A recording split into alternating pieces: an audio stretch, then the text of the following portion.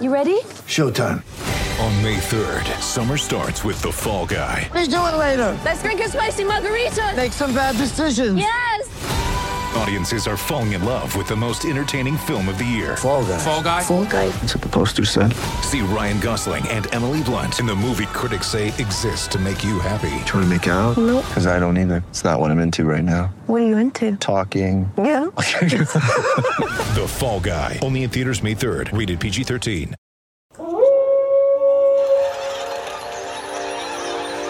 News team, assemble!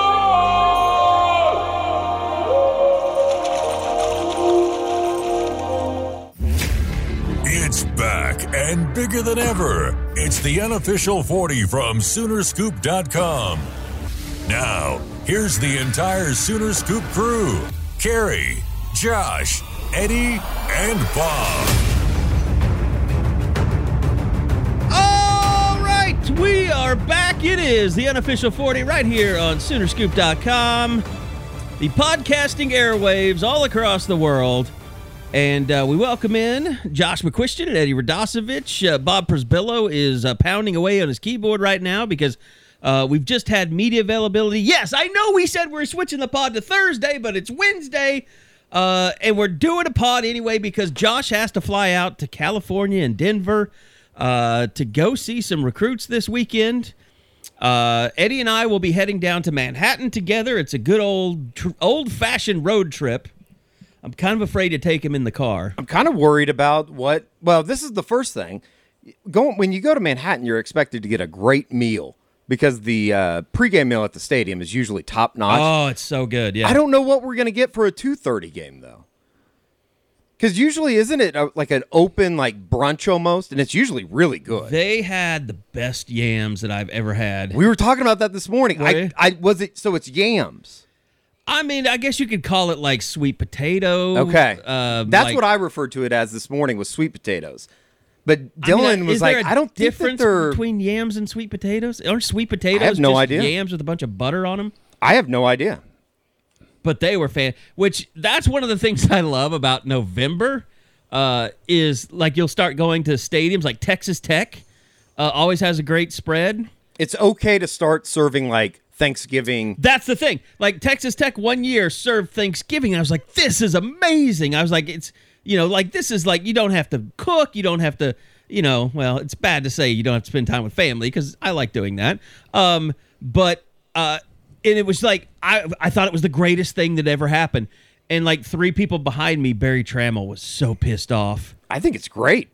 He was so mad because Kansas State has a great press box too. But he was mad because he thought that Thanksgiving dinner should only be once a year. Yeah, Barry's wrong about that. And I would have no it was problem somehow telling him. going to ruin his Thanksgiving. I probably should have said, well, you know what? If Trish the Dish cooked better, maybe you wouldn't have to be so upset. I would never say that about the great Trish. Would never go that far, but I can understand. No, Kansas State, looking forward to it. We're going to have a potluck on the way because the 2015 season turned around when they had the potluck at the Will Rogers Airport. Yeah, I know. I mean, the 55-0 shellacking is the last time that Oklahoma was impressive against Kansas State, to be honest with you. Yeah, no, it was.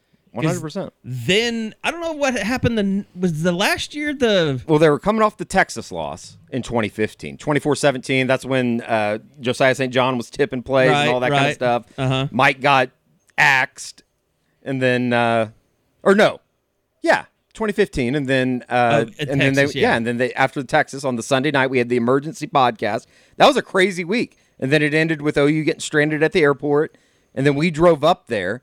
and stopped at the airport, beat the team. Beat the team who was flying, and we drove. Yeah, and we thought about stopping at the airport and waiting on him, and then it was like, no. We did go to the airport. We did, yeah. Manhattan's an interesting place. Because they had all their buses sitting out there just waiting for them to land. Yeah. And they all had OU stuff all over them. No doubt.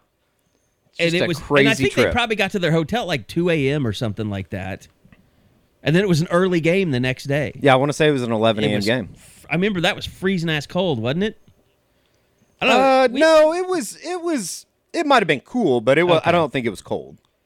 I just remember you were always seemed to be getting into full rain gear or freezing gear in Manhattan. Sounds like we might have to break out the rain gear this week again. So, well, it's going to be interesting, and it's going to be big because it's been a really interesting week. We talked to Spencer Rattler today.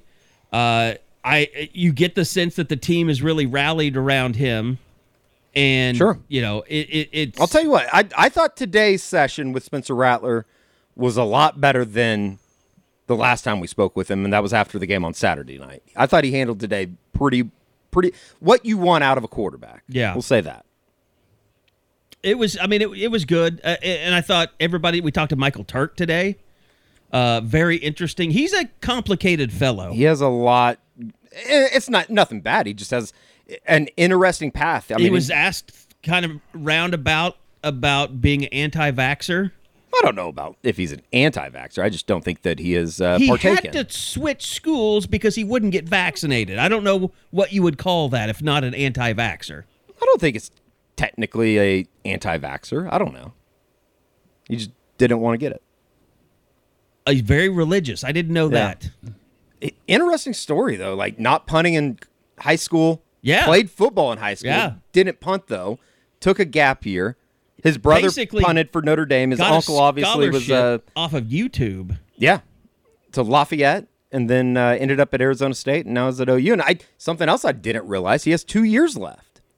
That's crazy. Which because of COVID, yeah. I don't think that he'll end up using. Like, I would imagine he tries to enter the draft this year. He keeps hitting those 52-yarders like he did last weekend before the games and stuff. And if you guys get to the stadium early, I would recommend watching him punt during warm-ups and stuff. Watching Frank Thomas in a batting cage. It's like you can just tell that like the ball comes off of his leg a little bit differently than it does the other guys. Yeah. I mean, it's like a cannon almost. And then the ball, like the rotation of the ball is different than it is on Reeves' punts. I don't know. It's just kind of weird. Kind of cool, though. What's up, Josh? What's going on, guys? Sorry, we just spoke about things that you didn't even get to participate in all afternoon. I have nothing to offer on any of that. What I did want to ask is, and obviously I haven't heard it yet. I know it's fresh.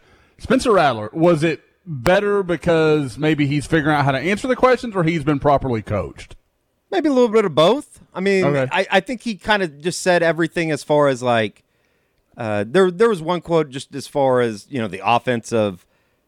They're 4-0, but at the same time, there's still a lot of room to grow. That kind of stuff, and it's not like everything's fine, everything's been clean. And sure, that's all I think people wanted to hear. Did you feel like after the game, the real beef was, I guess really focus on after the game when he was like, I don't know why they're doing that. That was you don't? Yes, that was the number one, and I don't know if you listened to the postgame pod, but it was just one of those things. It's like, man, you're not helping yourself. Like, the least you could do is help yourself in a way that doesn't almost instigate a riot with the fans. It was, I felt like he was almost a person that was in shock. A little embarrassed, like that's how he coped.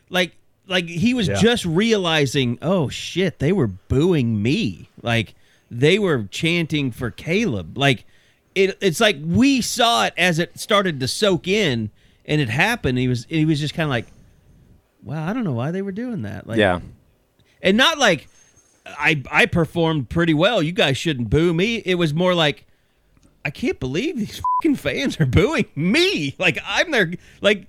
They wanted me to come here really bad, and they're booing me. I think it felt like coping. When he's like, oh, I don't care. I'm like, man, you are not that type like when Jalen Hurts said it, okay, I believe it. I believe Jalen Hurts doesn't care about anybody outside of his own head. By the way, magnificent quote from Jalen Hurts after his loss, by the way. I don't know why I missed it. I don't know why he couldn't have said that when he was at OU. Oh, you know the quote I'm speaking of? I've missed it. Everybody looks. I haven't looked since I got the bidet. I guess you don't need to. Yeah. But no. He basically said he said when you take a deuce, you don't sit there and stare at it, you flush it and you move on. Yeah, there you go. I like that. Yeah, that's human. There's some scat fans out there. I mean, there are people who take pictures and put it on the internet. I think that was always my problem with him. He was so hard to relate to. Like, he felt so robotic. That's not relatable either. I mean, if you're trying to show us a side of your personality, stop doing that. Stop like doing poop what? humor? That's where no. Poop analogies? That's where you're going, Jalen? I'm 10. Give me the poop analogies. I can relate. I can connect with that.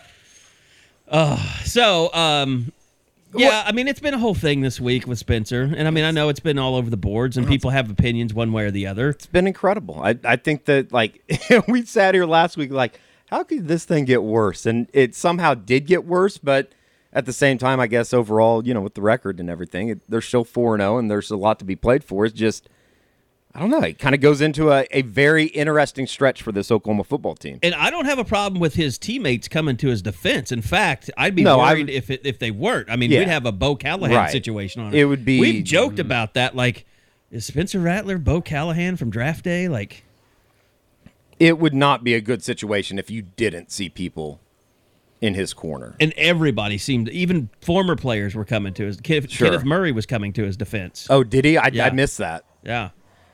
I don't know. Josh, I mean, just as far as a wrap-up from last week in the West Virginia game, it's from top to bottom offensively. It's just an awful product right now, and I think that, I mean, they would be the first ones to tell you that. It's just hard to watch, guys. Like, every time anything, because I'm sure it's some of us, whether it's fans or us as media, just being spoiled. We're so used to Oklahoma takes the field, there's like a 70% chance they're going to go score. Like, and now you're like, are they going to get a first down? Like, is it going to be 3 and out here? So, I don't know. Sorry, I have my dogs wrestling in the background. They literally just sleep pretty much through every podcast, but now they want to get after it. So, anyway, but it's hard to relate that it fell off this fast. I mean, from last year where it seemed like they had momentum, and I know Lincoln Riley, and he's right. He talked about, boy, there's a lot of changeover on offense. There's a lot of new faces playing new positions. There's a lot of movement, and I get that. But these are really talented guys that which of them didn't you have the full time with? Like Andrew Raym, people are like, well, Andrew Raym. They had all the time in the world to get him ready, and the other night, he didn't look anywhere near ready. I mean, and I know I've been like, oh, yeah, he should be the starter. He had a rough night, man. They abused him. Now, I will say that Messidor kid's really good. Sure. He's really, really good. So there's some of it that you can explain, but like Anton Harrison, like you didn't know that this was going to be an issue. He just doesn't look like he cares. He doesn't look like it matters to him. And I know others had talked about that beforehand, but this was the first game where it just screamed at me. Where, he had that last possession where they scored the field goal there in the start of the third quarter. And he had the penalty, and he had, he looked out of sorts. Like, I was just like, I don't recognize that. Because in high school, he was a kid that played physically. There's so much of it I just don't understand. It doesn't add up. Well, and you were the first to kind of, I remember after the game, Eddie looks at me from across the desk, and he goes, have you seen Josh's grades? And I was like, oh, God, no. And then he started reading them off to me. It's like, remember, these are not out of 50. These are out of 100. It was so bad. I mean, but you were the first to come out and really say the offensive line was terrible. And I know you've been critical of them a lot this season. But when I went back and watched it, I think it was on Monday night, it's hard to watch, man. I mean, the disruption that happens before Spencer Rattler can even drop back in his, to pass the football, it's unbelievable. Like, there's a lot of watching that game, and you're like, what can you realistically expect Spencer Rattler to do with an offensive line that is consistently that bad? Yeah. And I'm not trying to absolve him of any mistakes. No, yeah. Or missing reads or things like that, bad zone reads, all that. Sure. All that stuff has happened. So, I mean, he has to be better, but my God, he doesn't have much of a foundation to start from.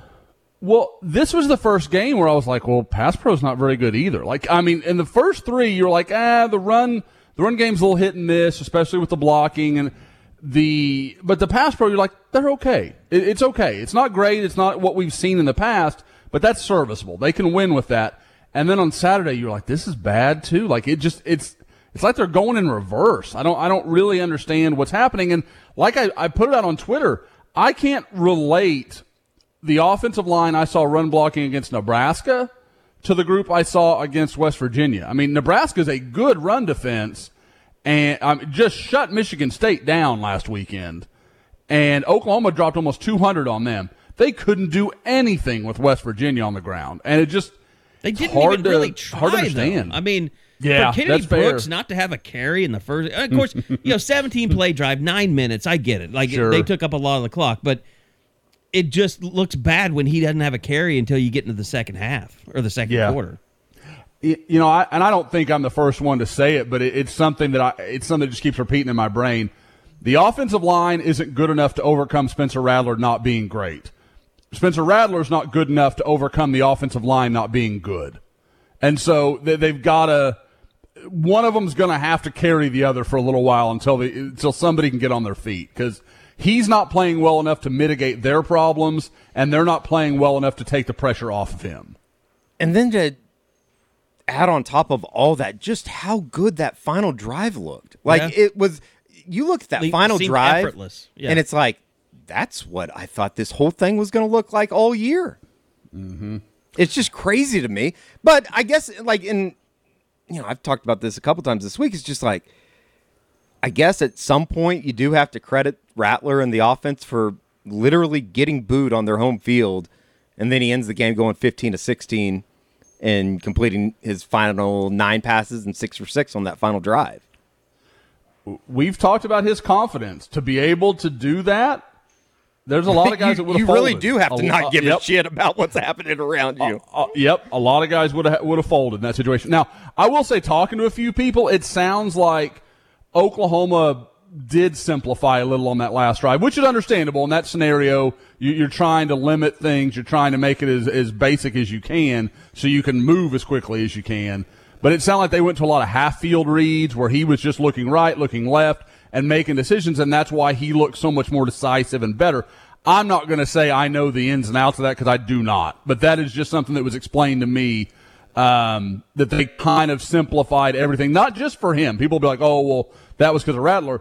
That makes blocking assignments easier. That makes everything a little more straightforward, and that sounds like that's what they did. And it'll be interesting to see if you see more of that against Kansas State, where they're just trying to clean out the clutter a little bit and make it as easy as it can be for both Rattler and that offensive line. I thought Guerin wrote a pretty good column in the Tulsa World. I guess it would have been this morning, just talking about like what Riley needs to do, how much of everything is on him as far as the offense goes. And, I think that if there's anything that we've kind of learned through the first 4 games, if Eric Gray's not that guy between the tackles, getting him the ball out in space is one of those things that they probably need to be focusing on more. Yeah. Had they had a more electric play than that screen on the first drive? I mean, that was on 4th down. I mean, they had to get that. Yep. That was, and it showed faith in him. I mean, to throw him the ball behind the line of scrimmage and let him go make a play, that's some confidence there. I thought there were a couple of stories that emerged. I still think, and I've said it again and again, Mario Williams, got to get him the ball as much as you can. I feel the same way with Eric Gray out in space. He needs to be getting 8 to 12 touches just wide. Just let him make a play. And then, guys, Mike Woods. Yeah. I mean, did OU just find their number 1 receiver? Because it doesn't seem like it's going to be Marvin Mims. You listen to what Riley was talking about this week about learning his team, kind of learning what they have, and it's something that, he tried to say that they've done every year, whether, the numbers and the production that they put out in the first part of the season, I don't think kind of backs that up. I think they've obviously played better, but it's almost like they have so much, and I don't want to say so much talent because it doesn't add up to with what they're doing right now, but it's like they want everybody to get enough touches in a way where they are almost overthinking what they're doing offensively. Yeah, that's not. There's nothing wrong with Mike Woods coming out with 12 catches if he's productive every time he catches it. He's averaging 15, 16 yards a catch. Because it's like when we're talking about like getting Eric Gray the ball or getting Mike Woods the ball, like as you're talking about that, Josh, in back of my brain, it's like, well, how the hell are they going to get Marvin Mims the ball? Like, they need to get some of these guys involved, but it's like, how do you go about doing that? I mean, the thing about it is like, yes, it seems like everything is just screwed up and not at all cohesive, unlike that last drive that you're talking about. But then if you watch West Virginia's offensive game plan in that game, like, you want to talk about a shit game plan. It was basically, we need to get the ball out of just a bunch of underneath throws out of the quarterback's hands as again. Fast as possible. And they weren't good enough to avoid penalties or just bad snaps, whatever. I mean, like, they tried to go in and win a snooze fest, but they weren't good enough to do that. It's kind of like it's kind of like the Iowa State thing, like how they try and play you. They try and run the ball, they try and control the clock, they try and whittle down the game, and then it's just how Iowa beat them. I mean, that's what teams are trying to do, is use the short, quick, controlled passing game against Oklahoma and shorten the game.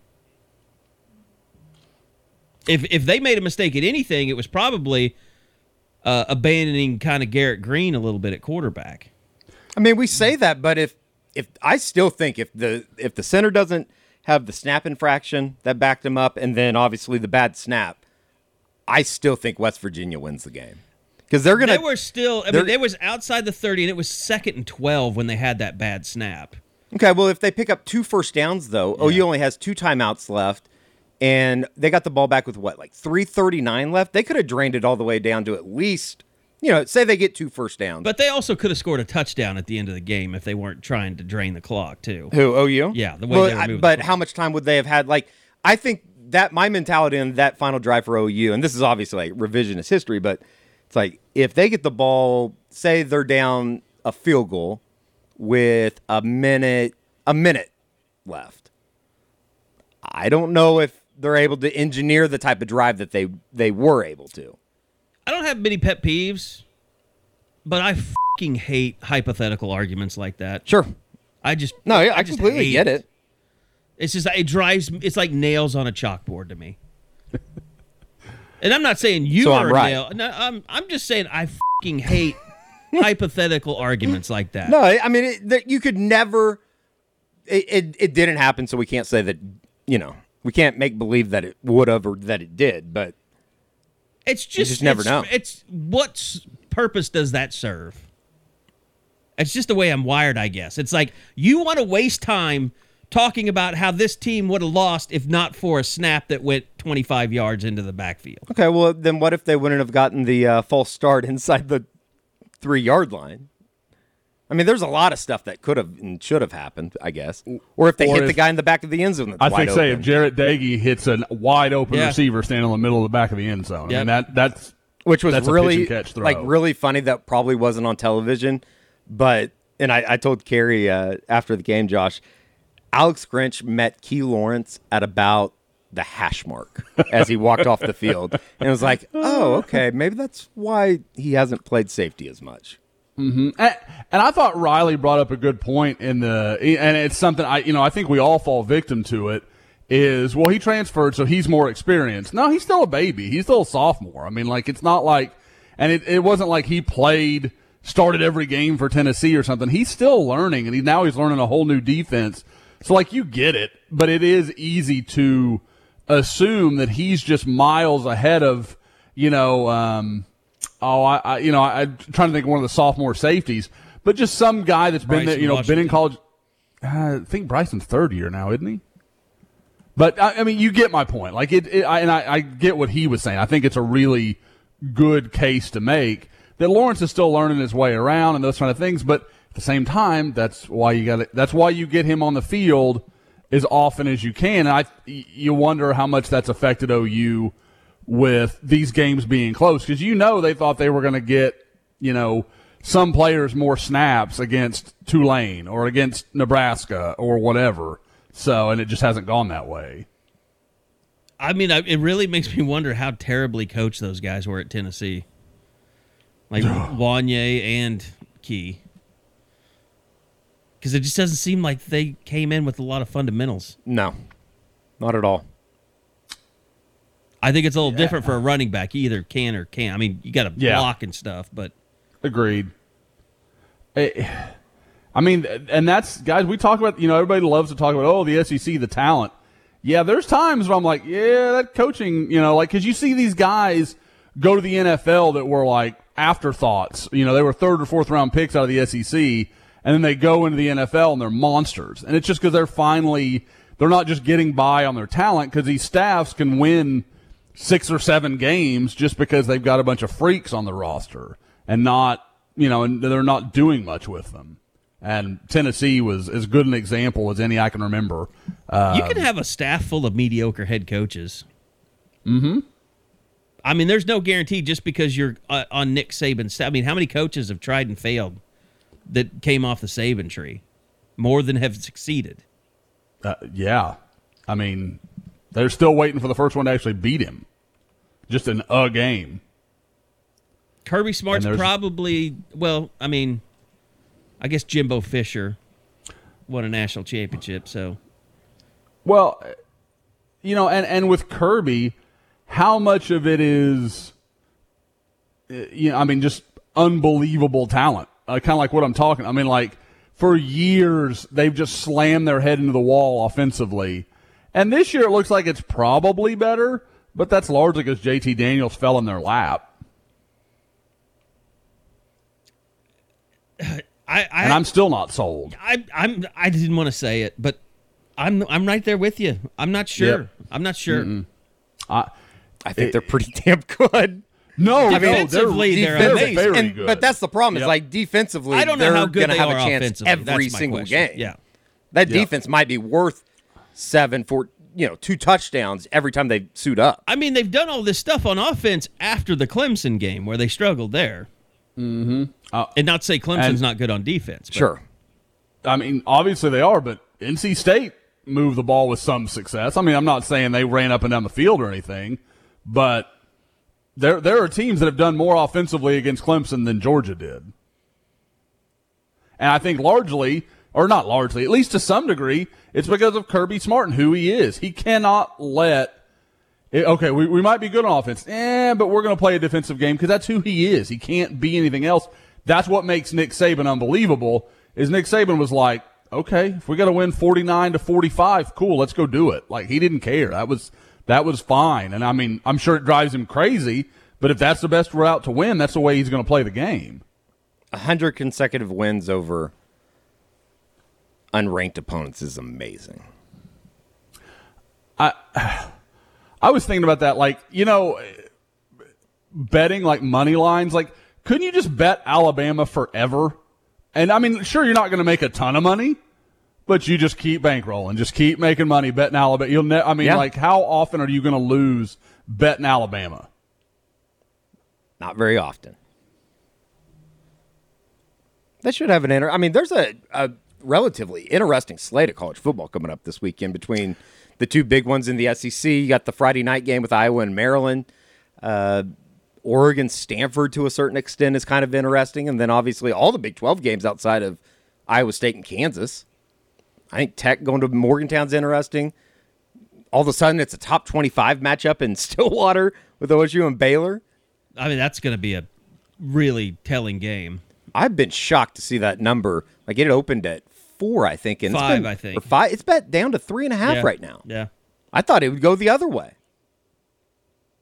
I think Baylor might be pretty good. I have no idea what Baylor is. Like, out of all the teams in the Big 12, I have zero idea. Well, their quarterback is the Bohannon guy that came in and got replaced by the kid that just transferred, the Charlie Brewer? Zeno kid. Oh, Zeno, yeah. Entered the portal. That had the game of his life. Still to this day, the Big 12 championship was Jacob Zeno's best game as a college quarterback. Although I think they tried to play him the next year some, and it just didn't work out. I don't know, but I think maybe they played him when Charlie Brewer was hurt. By the way, Charlie Brewer transferring from Utah. It's a pretty baller move. 4 games in, just like, I'm done. If you wanted to take I would have bet that his career would have been over like 3 years ago. I mean, that guy could not. I mean, I'm surprised doctors allow him to even play anymore. Sure. As many concussions as he did. Anyway. I think, it's sad. It's like you're like, you don't know what you've done to yourself. He should have been forced to quit a long time ago. Yeah. Well, I mean, they tried to force Cal to quit too, and he came back. Yeah. Having a great year. Him and Mordecai. Yeah. By the way, I mean, that is the other thing, too. It's like, it's very confusing when you see Tanner Mordecai doing what he's doing at SMU, and he was very meh at OU, which surprised me because I thought he was I liked him in high school a lot. I thought he could be one of those real overachiever types, guy that just got it and it clicked for him, and he played an offense that translated pretty well with Oklahoma. Midway was, going to spread it out all the time, and played with some really good dudes. The kid that's at Tulsa now, the defensive lineman that's a really good player was at Midway. The corner at TCU that's so good was there. They had a really talented team, and boy, they just got smoked in the state championship game that year. Who was that just worked then? Was it that beat Waco Midway? Was it Cy-Fair? Was that Cy-Fair's year? Maybe. I went down to the regional final game, and it was against another one of those, I want to say a Frisco team, but it wasn't Lone Star. Because they played. It was Cy-Fair. I looked it up. That was right. Yeah. But, man, I mean, Cy-Fair just hit them in the mouth, and they weren't made for that game. But yeah, like I said, I loved the little defensive lineman when I saw him, but it's like 5'11", 6 foot, but he's exactly the kind of guy Tulsa should be recruiting. Just an active, good player. The heck is his name? Jackson Player. That's the kid's name. So, I mean, defensively, though, against West Virginia, I mean, every time OU would screw up the interception, when Kennedy Brooks got stuffed at midfield on 4th down, like the defense just turned around and just was like, nah, you're 3 and out. Yeah, as much as we like to bitch and moan about the offense, and rightfully so, I think that the defensive side of the football, they've taken a step each week. They've improved each week. And, this week it was even kind of exciting to see guys like Brian Asamoah start playing pretty well. That's the question to me, guys. If this offensive line could come together and they can sort out their run game, and I'm not saying that's an easy step, but if they could find a way to do that, is it just people needing to accept that this team might win a whole lot and just do it in a very different way than everybody's used to? Because you can lean on that defense, you lean on the ground game, you play that kind of football, like that can work. It's so foreign to all of us that I'm like, guys, if that run game could go and then you get Spencer Rattler playing off play action, sure, you're not scoring 50 points a game, but you might be winning, pretty consistently 35-17. I mean, you might be, just distancing yourself because, your defense basically just strangles people to death. I mean, I literally think Lincoln Riley probably faces a decision right now. Kind of like, in 06, what OU went through with Paul Thompson as their quarterback, when they lost Rhett Bomar at the start of training camp, they just became a grinded out on the ground type team, won the Big 12. Unfortunately, got beat by Boise in that Fiesta Bowl. But never happened. Does Riley have to make a decision like, okay, we're going to play like all these teams that want to grind it out, like an Iowa State or an Iowa now? And does he have to make it like we're going to back our defense and control if we can't control the line of scrimmage on offense, we're just going to have to try and grind things out? I mean, no. In a way, I don't think that he would allow himself to get to that point. I don't either. I don't know if that's a good thing or a bad thing. But I know that the fans are sick and tired of hearing them say that they're close. And, I kind of walked away from this week's luncheon, kind of with the attitude of, I don't know if he's necessarily lying about being close. From what we've seen, it doesn't look close. I think that they truly feel like they are close offensively. I remember after the Iowa State game last year when they went down 1-2, And Lincoln was about as frustrated as he's ever been just about the play of, some of his secondary and just the way they played and the plays they didn't make. Like, he was openly, just upset about the way they played. And then I remember he came back the next week, and his message was what it is right now. It's like, we're not that far away from being a good football team. And then they went to Texas and win all those overtimes, and then they started kind of clicking and putting it together. But the expectation was they wouldn't have to go through that this year, especially with their quarterback. But the offensive line has been so bad, that's exactly where you're not fixing anything until you fix what's wrong with the offensive line. That's the problem. But defensively, they have time to figure it out. They're giving them time. And they're so good, they allow the offense to screw up and make mistakes, and nobody has to pay for it so far. I mean, the Tulane thing was just a collapse on every front. Kind of like the Kansas State game was 2 years ago. Sure. Yeah, that's been the thing that's been weird about these last two games. They haven't followed the format of what we're like. After Tulane, you're kind of like, yeah, this is what OU does. And these last 2 weeks, you're like, well, no, this isn't it. I don't know what this is, but this is very different. So, Nebraska did have the ball at the end of the game with a chance, but the defense shut that shit down really fast. Yep. They were going to have to drop the length of the field. I mean, it certainly wasn't what you would draw up as picture perfect, but you had the ball, and that's all that matters. I mean, I don't know. I keep finding myself trying to the positive side of me wants to say oh, they've been in these close games. They've kind of faced some adversity when they needed to, and they've responded each time. But the negatives outweigh the positives when you're talking about that, right? It's because of certain situations they've been put into themselves into these situations. I mean, look, UConn's faced a lot of adversity as well. Right. No, I mean, but going through what they went through playing West Virginia, it wasn't pretty, and they dropped a couple spots in the polls, but that did a lot more for them than playing Western Carolina did. Oh, 100%. I mean, that was just a joke of a game. 100%. And I think that, somebody like Andrew Raym will be better for it at the end of the year than we probably realize now. But even the offensive line stuff, I don't know, it kind of rings in the back of my brain. It's if these guys truly are having trouble identifying stuff up front, it's only going to get harder this week. It's only going to get harder the next week. That's the kind of shit that has to Kansas State, I mean, it has to get figured out. That's the problem. Kansas State has kind of had their way with Alex Grinch since he's been the defensive coordinator. Skylar Thompson maybe has. Yeah, that's a good question. What do you guys make of Kleiman's report yesterday? Kleeman, I don't know how you say that right. I mean, I think he little gamesmanship. I would be. I don't know if shock's the right word. I would be very, very surprised if 2:30 rolls around on Saturday and Skylar Thompson's not at least trying to give it a go. Yep. If he's not out there throwing and warm-ups, I'd be stunned. I don't know. Did you guys see the video that I think Kellis Robinette put out? I think Nate Fagan put out as well.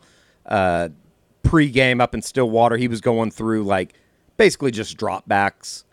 And, I mean, he wasn't moving left to right or anything like that. And I know that's important for the knee, but it didn't look like a guy that needs, multiple weeks to get ready. Yeah. I mean, the thing about that game last year, remember, they had to put a bunch of safeties at corner. Yeah. Because they lost, their entire cornerback room. Yeah. And OU never tested them deep. They just played back. They played deep all day. And OU just never tested them. I want to say that they did once, Kerry, and it was a deep ball to Drake Stoops, and he got tackled at the 1, but it was brought back because of a hold maybe. I just remember that game was littered with penalties, and then obviously a 35-14 lead with 3.5 minutes left in the third quarter, and they lost. And obviously it, I hate to bring the kid's name up, but it was because of a fumble by Seth McGowan that kind of changed the game, did it not? Yeah. I hadn't even thought about that. That's who it was, but yeah. Man, I've wiped pretty much that whole game from my memory. It was just one of those typical Kansas State home games where you could tell the fans just didn't really care. And it happened. It was like it happened under the cover of darkness. Well, I guess if you want to go real spin zone here for, OU going into this game, it's like, I don't know how in the hell a team like Kansas State couldn't catch these guys' attention after the way that they've been treated the last 2 years by Kansas State. If you're not motivated for this one, there's problems beyond something simple. It's not a simple fix. Something is wrong with the psyche of your team if they can't get motivated for a team that has embarrassed them 2 straight years. Kansas State, I'm looking at the box from this game last year. OU had 28 first downs. Kansas State had 10. Where was the other? Oh, Kansas State was 2 for 11 on third down. OU was 7 of 12. OU had the ball for 5 minutes more. They did get after Rattler. They had 3 sacks. That's the end of the story. 3 interceptions. 3 interceptions, yep. And Kansas State actually had more penalties. They had 13 penalties. OU had 10. Kansas State is They had historically 13 penalties always for had tons of 108 penalties. yards. That's a little surprising. I don't think I necessarily remembered it that way. God, that's an ugly game. They combined for 23 penalties. And then the game up in Manhattan 2 years ago was it was a disaster. I mean, they got down way big. And then they should never have even gotten back into that CeeDee game. Lamb had the big run that kind of got him back into the game at the beginning of the beginning of the fourth quarter, I believe. Reggie Smith screwed him over on the onside kick. Remember that? Well, I'm kidding. He did touch it, yeah. Yeah. That player's no longer on the team. Who was it? It was Trajan Bridges. Oh, that's right. It was. Yeah. Oh, God damn it. All these criminals that are costing OU. The last 2 years. If we see just a horrific mistake that leads to a loss, we're like, well, you might as well put that guy on the blotter. That's coming. I think so. Jalen Hurts didn't play well that game either. At the beginning. No, he didn't. That game, as memory serves me, that was the first time that you're like, oh, okay, now I'm starting to see the difference between Jalen Hurts and the 2 guys before him. Like, yeah. You knew it was there, but that was the first time you're like, okay, I see it. I see it now. Until Bailey brought it up with Jaden Davis today, I had completely forgotten that Parnell Motley got kicked out of that game, too. Oh, yeah. Yeah, I forgot about that. I completely forgot about that. Did he kick someone?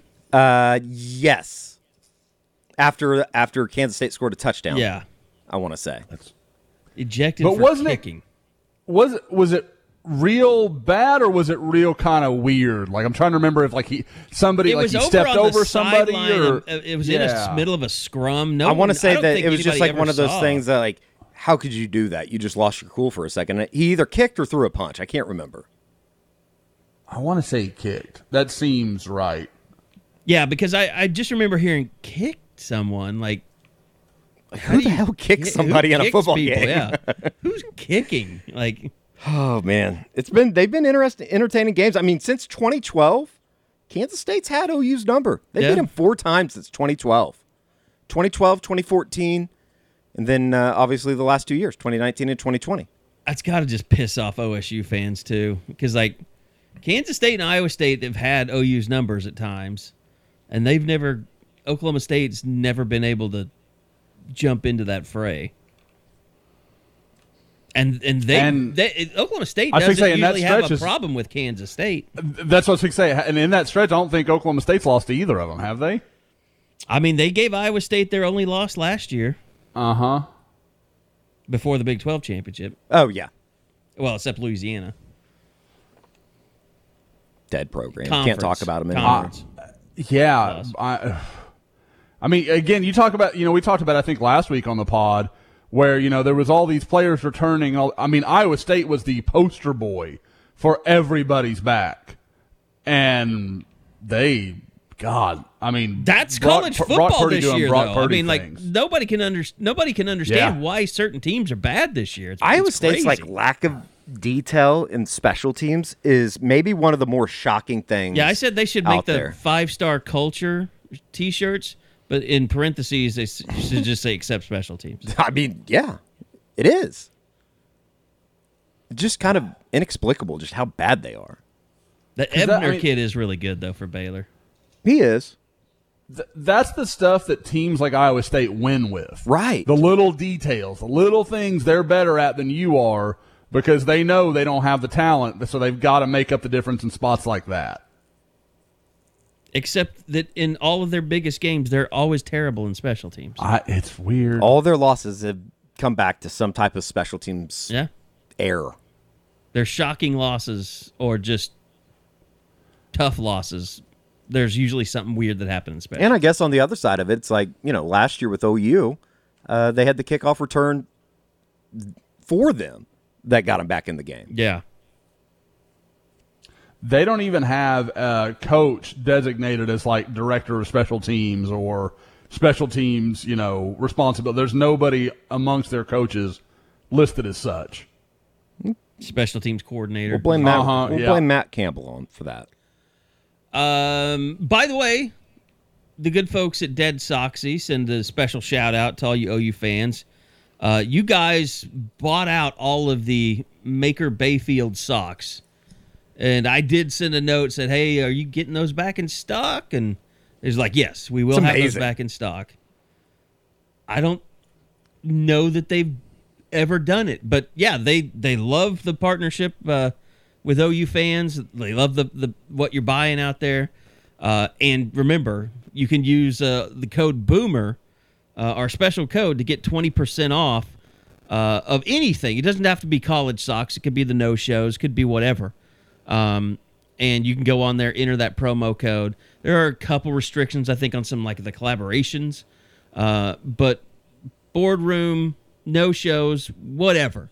20% off with that code BOOMER. And we're even helping the OSU fans. Use that code Pete to get 20% off if you want the OSU socks, which they just released a collection of their socks as well. So we appreciate everybody supporting our sponsors who support the podcast and just blowing it out and making those Maker Bayfield, 8-bit Maker Bayfield socks sell out. What was it, like less than 2 weeks? Yeah, I think so. The power of the pod. Sell. We're pretty big time. So Eddie and I will be having an interesting weekend. We're going to try and drive back after the game, which means we'll be doing the Eskridge Lexus post-game pod from my Eskridge Lexus. It's going to be beautiful. And I think I've decided I'm going to drive just because I have Sirius XM, and I would like to listen to games. Sure. Is this? Yeah, this would be the first road trip. Yeah, and the new one. I like it. Not gonna lie, not broken up to not have a visitor list to compile for a week here. That is okay to not have.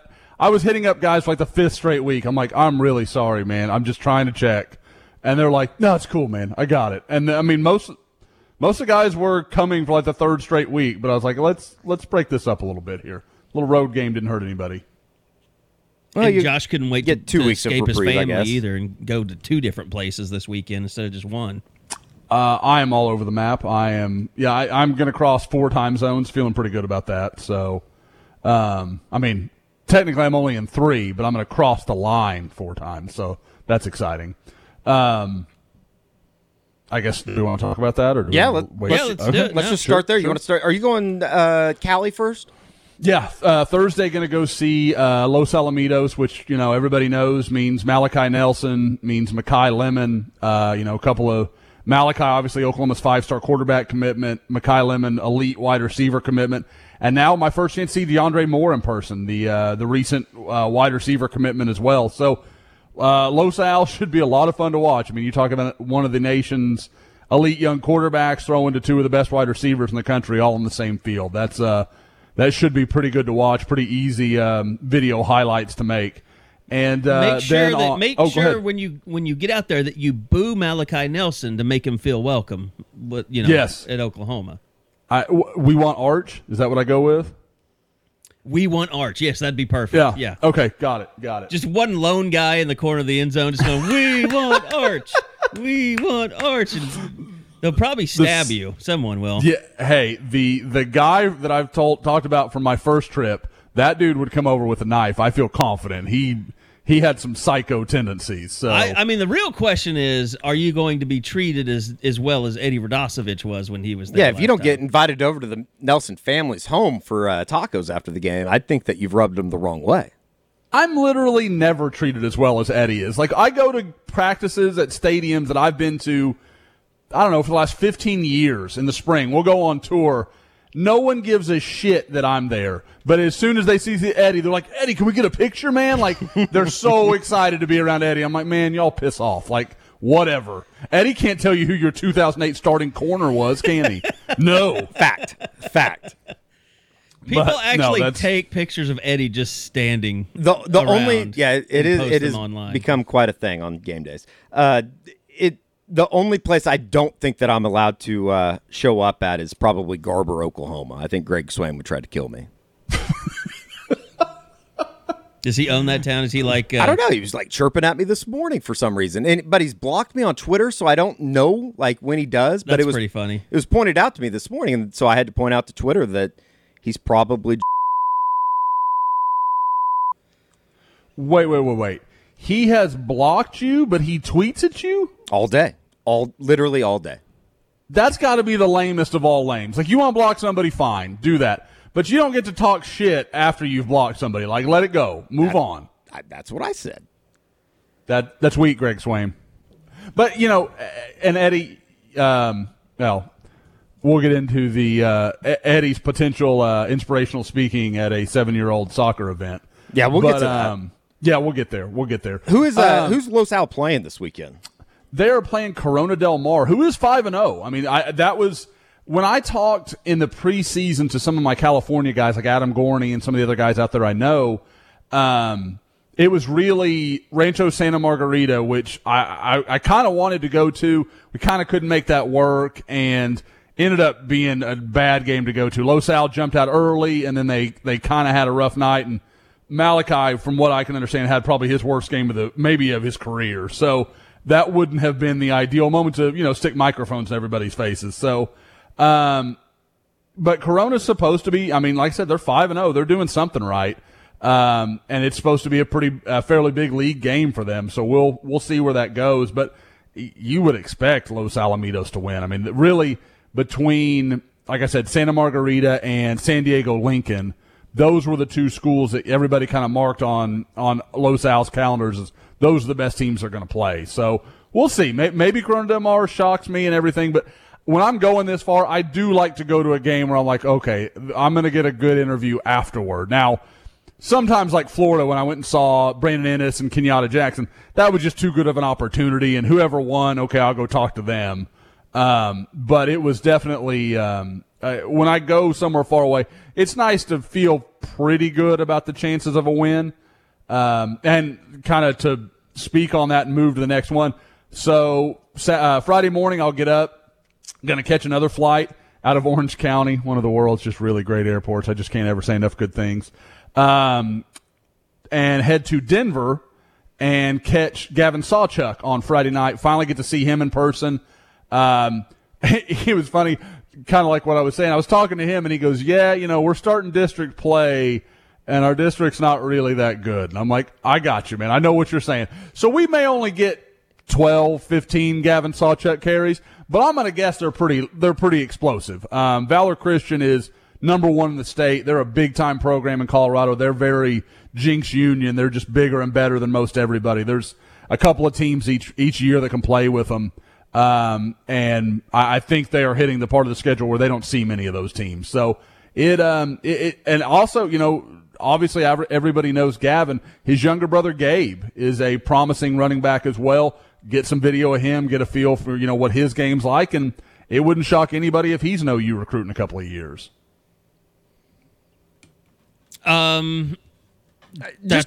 No, go ahead. I was just going to say, just as far as we have, I guess, are on the back end of 4 straight weeks where Oklahoma's hosted visitors, and it's been a kind of a who's who list of people that have been coming in. Has there been any type of, I guess, common theme coming out of these visits? I know that it's, the first time that they're able to get guys back on campus in over a year, 4 games.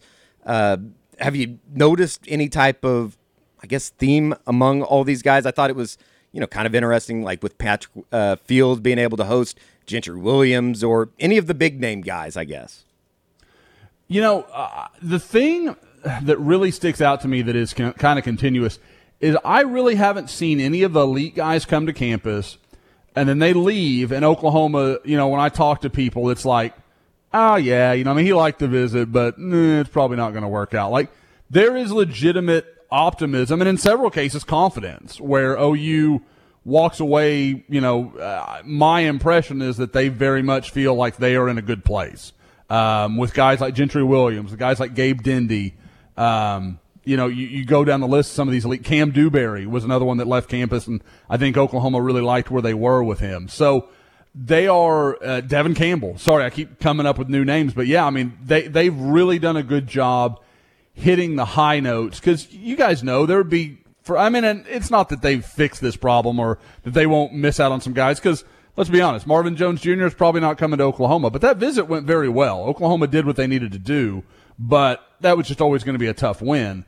But as I look around at some of these guys that I thought also this will be a tough fight, I think Oklahoma's as good a chance as anybody at Devin Campbell, Cam Dewberry, and probably lead for both Gabe Dindy and Gentry Williams. So, you get 2 of those 4, great. You get 3 of those 4, you're starting to push into that top 6, top 5 type kind of class when you're landing those elite rivals on the 100, borderline 5-star kind of guys. So, I just it feels like the visits have, for whatever reason, I can't say that there's been a common thread into why they've been so popular, but there definitely is a feeling like OU has found the right answers for a lot of these guys.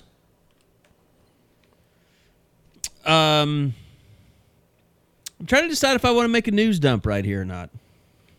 Oh, are we ready? Are we finally ready?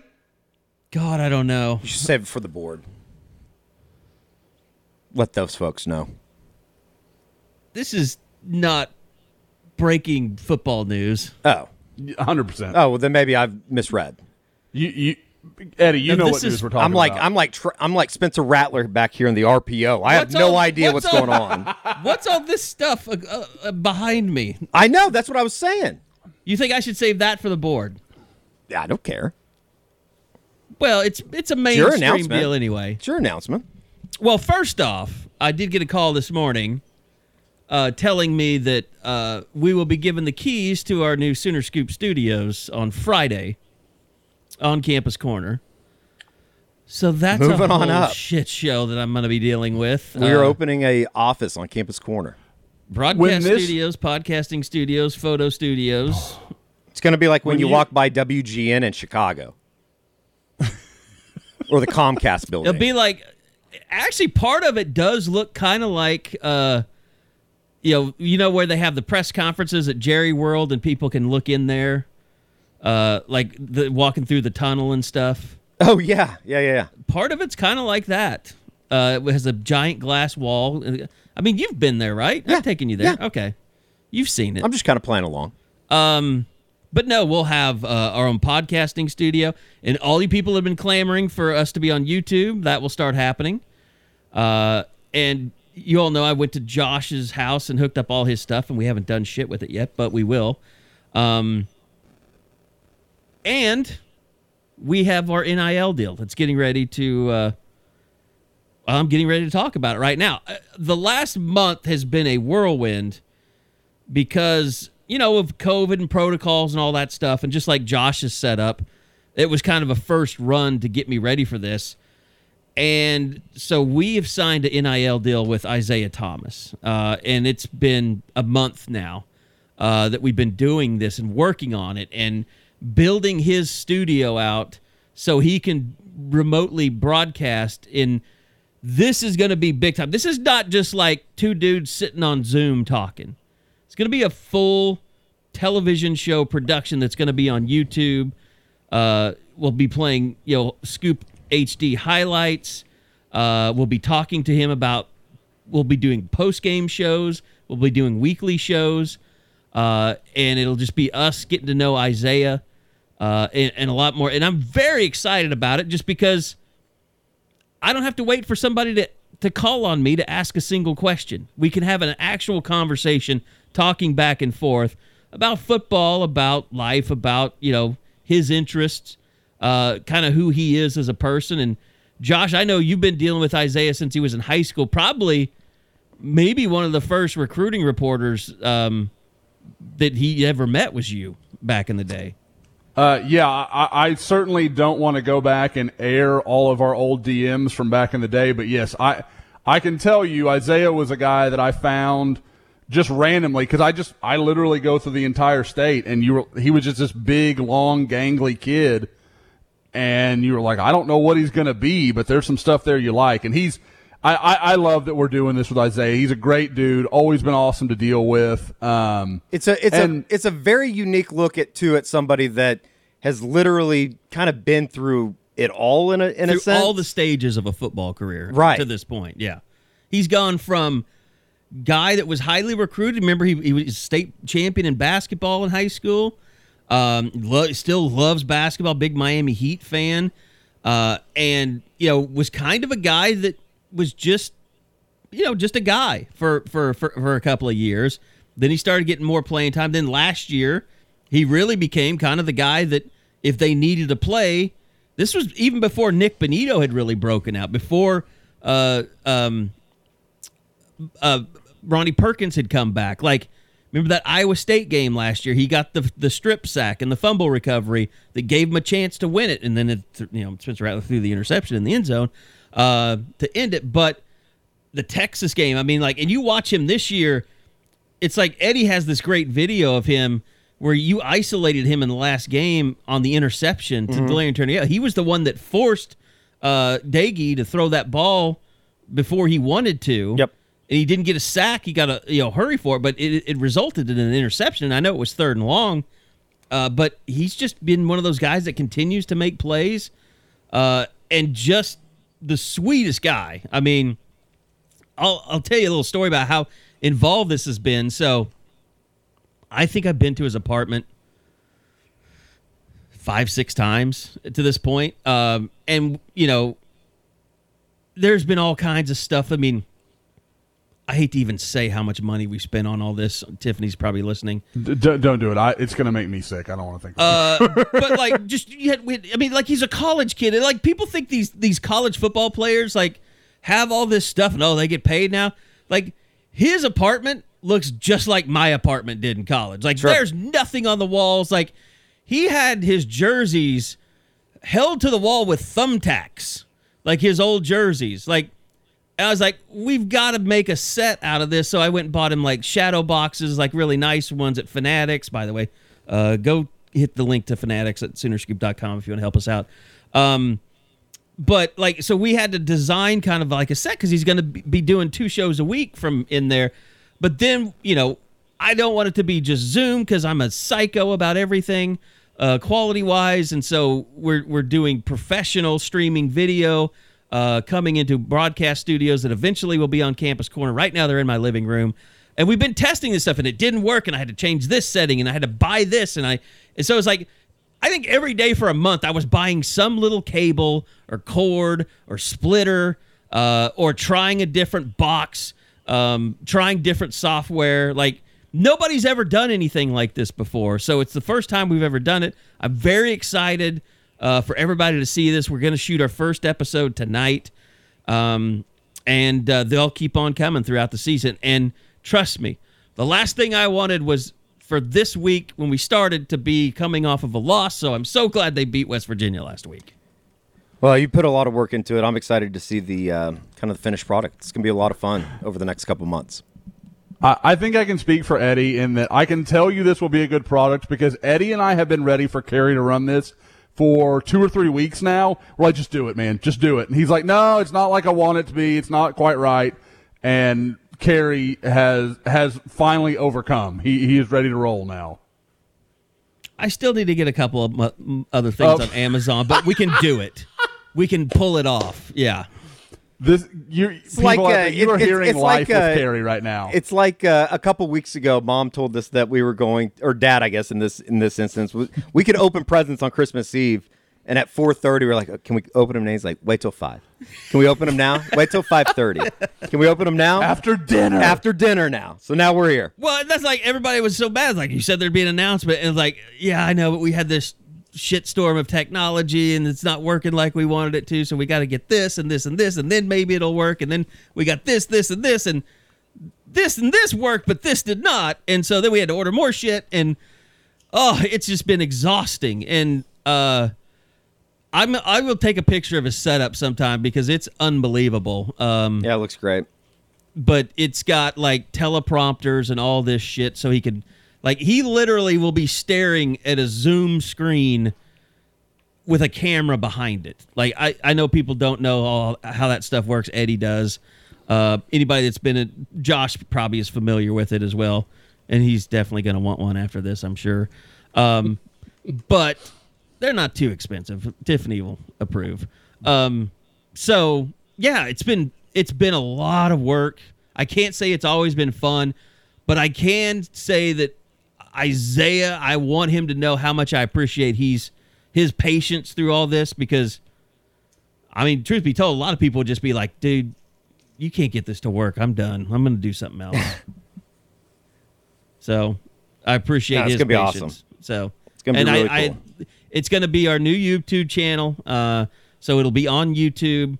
And, we hope to, like, really, this is a first step for us. I mean, I know there was so much flash that came out with NIL and, Texags giving players $10,000 for a mortgage company or a real estate company. And you've seen a little bit of that. And some people have just gone out and got as many people as they can and just done Zoom interview after Zoom interview.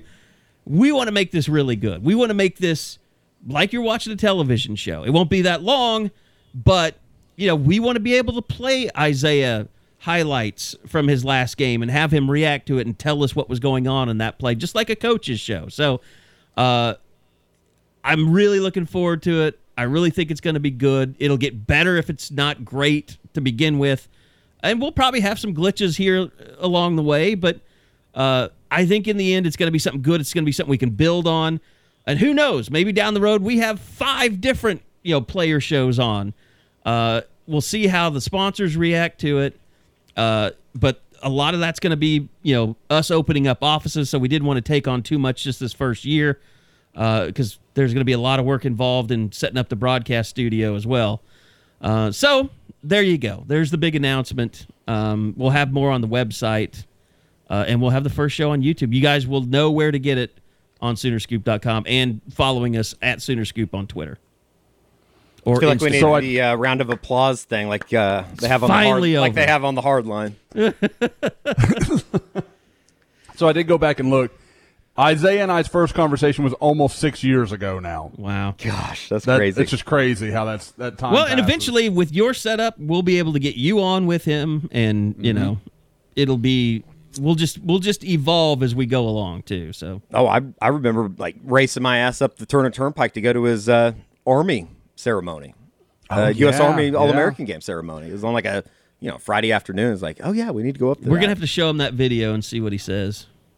I'll tell you what, he looks like a different person today than he did back then. He spent some good time in the weight room. He is a man. No doubt about that.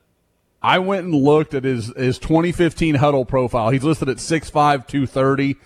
I knew Isaiah then, and Eddie, you were there at the Army thing. That was generous. 230, there's no way. Yeah. He was 210, 215 probably, because people don't remember he was a really good basketball player too for a really, really good Memorial team that I want to say won state his senior year, if I remember right. Yeah. Mm-hmm. Yeah. So, I mean, that, like I said, so it wasn't just like, he wasn't doing the work. Like, he would run it all off in basketball and then have to try to get bigger again. But yeah, what he's done with his body is Benny Wiley, needs to have a picture of that kid somewhere up in his facility somewhere, just to, this is what you can do. I mean, it's pretty impressive how much Isaiah's changed himself. It's maybe one of my most saddest moments in life every time he opens up the door. And I just see this massive hulk of a man standing there, and I'm just thinking, me again. It's just me. I need you to go grab all this stuff in the back. I did make him grab one of the things because I had to rent a U-Haul pickup truck to take it over there because it wouldn't fit in my car. So, oh yeah, there was a whole. I wanted to kill Ashley Furniture at one point throughout this process, just trying to get a desk. I think I got that phone call. You know how hard it is to get desks, like smallish desks these days? I've been looking for a desk, and yes, like your desk experience has kind of scarred me into not looking anymore. I was like, okay, I'll just probably do that on a bye week. I was almost going to run all the way to Frisco to IKEA because I thought they had the perfect desk, and they're so hard to find. Sure. But they were sold out of they have like 7 different models of this desk, and they're sold out of all of them. That's funny. So, yeah, it's almost impossible to find a small desk. I learned that throughout this process. And then guess what? When you buy it in Norman, they make your ass drive all the way to Mathis Brothers to pick it up in Oklahoma City. That pissed me off. Oh, you got to go to Whitewater while you're up there. I did drive by Whitewater Bay. Owned by Six Flags now. But I guess Frontier City's owned by Six Flags, too. Yeah, something like that. So, anyway, I'm very excited. It's a new era at Sooner Scoop. Really looking forward to it. As I said, we'll be doing that tonight. So along with the podcast, post-game, as well as the Unofficial 40, now you're going to be getting YouTube content. Also, Josh, like I said, he's going to be doing some stuff. Eddie and I have talked about doing some stuff.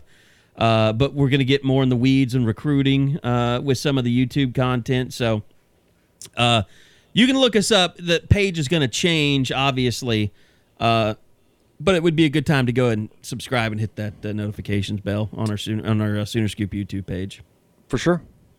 But we'll be putting all of that up on that page. So we're going to be more, not so much just what we have on there now is a bunch of just boring crap from the past, like live streams and stuff. We'll be getting rid of it, and we're going to be really just content-based. Yeah, I think the last thing that I saw that we put up there was, and I don't mean to send anybody into PTSD, but I think it was from, what's it called? Peach Bowl stuff, and like Jalen Hurts era. We were doing the 2019, live. There have been a lot of interesting comments on that Peach Bowl live stream. I think I'll take LSU in the game. I'll put it that way. Yeah. So we're taking a lot of baby steps. We're ready to take the next step. Maybe we should document the building of the Sooner Scoop studios. Probably do that. Little BTS for people. Need Exhibit to come in and just 12 hours of me building Ethernet cables is what that will be. Oh, God, boy, that'll bring the subscribers in. Might as well just. Well, it's going to be shirtless, so it. Well, yes. Because Lord knows, Josh and I aren't paying to turn on air conditioning until that thing is finished. Nope, not happening. We'll be neighbors, right, with the O Club. We are, Carrie, and I should go ahead and tell you, we're going to put in a Nest so I can regulate the temperature in there. I'm going to make sure. Josh's smart hours. It'll be cool every hour I'm in there. But I do all the networking, so I don't know how you're going to keep me from hacking that. It shows him 78, but it's actually 68. And I know your IP address, so good luck with that. Shit. Anyway, yeah, lots of fun stuff to come. And, you know, what a great week to start building offices than OU Texas week, too. Sure. And the good news is I no longer pick OU in football games, so we'll start this week against Kansas State. You just going against the spread, you mean? No, I'm picking Kansas State to win the game. Is that because you picked West Virginia? Colorful. No. I just don't know if they're going to win. I don't know how you trust this team to win. At Kansas State? I'm saying that sarcastically. I think I'll pick them this week. Next week will be the first week that I actually, I don't know. Might pick Texas. You never know. I'll be honest. Peace movement would appreciate it. If I write staff we might picks have some right stuff now, planned for that as well. I don't think it's going OU's way. I have zero faith in this team. It kind of rounds it all back to like I don't know what to expect from this group. Like Yep. I think that the parts are there. Everything that we've seen offensively over the last couple of weeks is just lacking so much. I mean, they rushed for 57 yards. They could double that line easy. I mean, if they won 35-10, I would not be shocked. If they lost 27-13, it wouldn't shock me either. There is no hard line on what this team is. Yeah, I mean, the one thing that you don't know. The only thing that I think you can do is just hope that the offensive line looks better. Yeah. And that you have something to build on there. I think Gabe said it best. I don't know how they can look worse. Like, I would hope that last week was the rock bottom low point. I know Tyrese Robinson was asked today, like, what is life like with Bill Bedenbaugh right now? Doesn't sound like it's been a fun week. Which is good because it's kind of like I DM'd the Scoop group. I think it was Sunday night, like during the playback show. I just don't know how they've gotten to the point where it looks so bad. I think the actual text was, how are they this bad? It doesn't make sense to me. Yeah. We're talking about, it's kind of like what we talked about, Carrie, on the postgame. We're talking about a guy in a Marquise Hayes that I'm not going to say that he's been like a first-team All-American by any means when he's been playing, but he's played enough football down there. Like, you shouldn't not know who to block. Yeah. You shouldn't not know where to, who to go, and that's why, does it just come down to Rame not getting protection out? Or just not calling it out correctly? Right. Or, I kind of lean to the side of, I don't think that Bill Bedenbaugh's just lost his ability to communicate with guys. It just doesn't make sense. It's just reaching guys. That's what it comes down to. Sure. Mike Stoops wasn't afraid to communicate. He just wasn't reaching anyone. Yeah. And I don't think that, but you talk to anybody that has played for Bill, the first thing that they say is how great of a coach he is, how prepared you are going into games. Right. And, you listen to guys that know it, just it doesn't seem like that is happening this year. I don't know. We'll see. The just going back to the Rattler stuff too. I get it. It's not all his fault. It was probably unfair to come in here after the game Saturday night, and you go back and you look at some of the stuff, whether it be like Hazelwood cutting off his route, or I think there's some idea that maybe Stogner didn't run shallow enough on the deep ball to Mike Woods, stuff like that. It's okay, that's not necessarily his fault, but then you see Drake Stoops running wide open down the sidelines, which was the one kind of just weird answer from him today, saying that it was a bust on West Virginia's part, but you didn't don't take read it. It's so you're just admitting that you didn't take advantage of a bust. Yeah, that was kind of weird. But outside of that, I don't know. I'm nowhere near I don't think he should be benched. I don't think they should murder him yet. But it's not what I think a lot of people signed up for. What's funny is I feel better about Spencer Rattler this week than I did last week. Because he's not at home in front of the students? No. I mean, when we were doing this podcast last week, I was kind of boy, I don't know. I'm not sold. Now I'm and I'm not saying that Spencer Rattler is the answer and that he's going to figure it all out. I don't know. But I felt better about this week's performance than I did last week's. Is it different because of the way that they ended the game? I think a little bit. I do think that there is some type of confidence or whatever you want to call it that you can take out of the second half. It's a lot better than them winning the game and him going, 6 for 15 and, 1 for 6 on the final drive, and they just happened to bust a big play. I know that's a hypothetical that you hate, but I think it's probably a better situation in that regard. Look, there's so many, we've talked about it a lot. There's so many things that are wrong. It's not one person. Everybody's screwing up a little. And that's why I just don't know if it can be a quick fix, because there are so many things wrong. Yeah. Yep.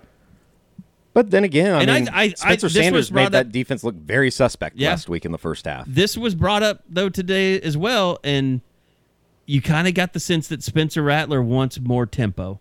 Yeah, 100%. And I think that's been a good thing for him. And I think it's also, that's kind of one of those Lincoln Riley failings, like the run game.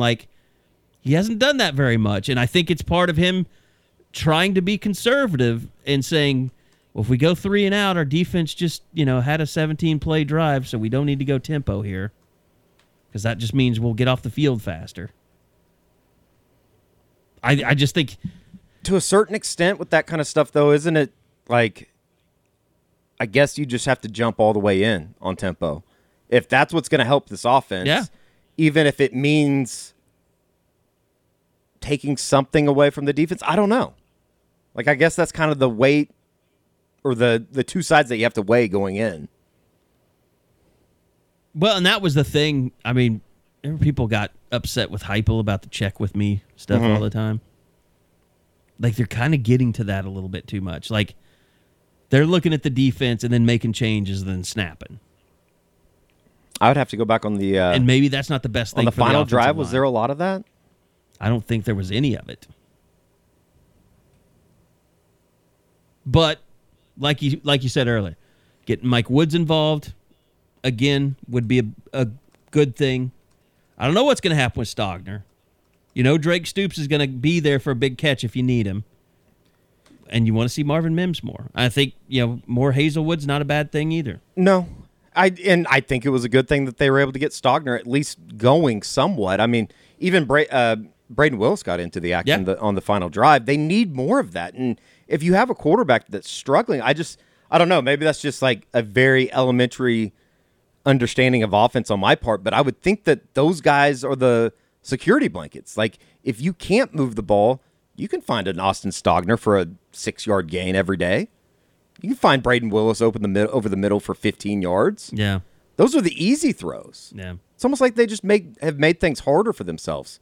But it's like we've talked about. It's like if they can't figure things out up front, none of it's going to work.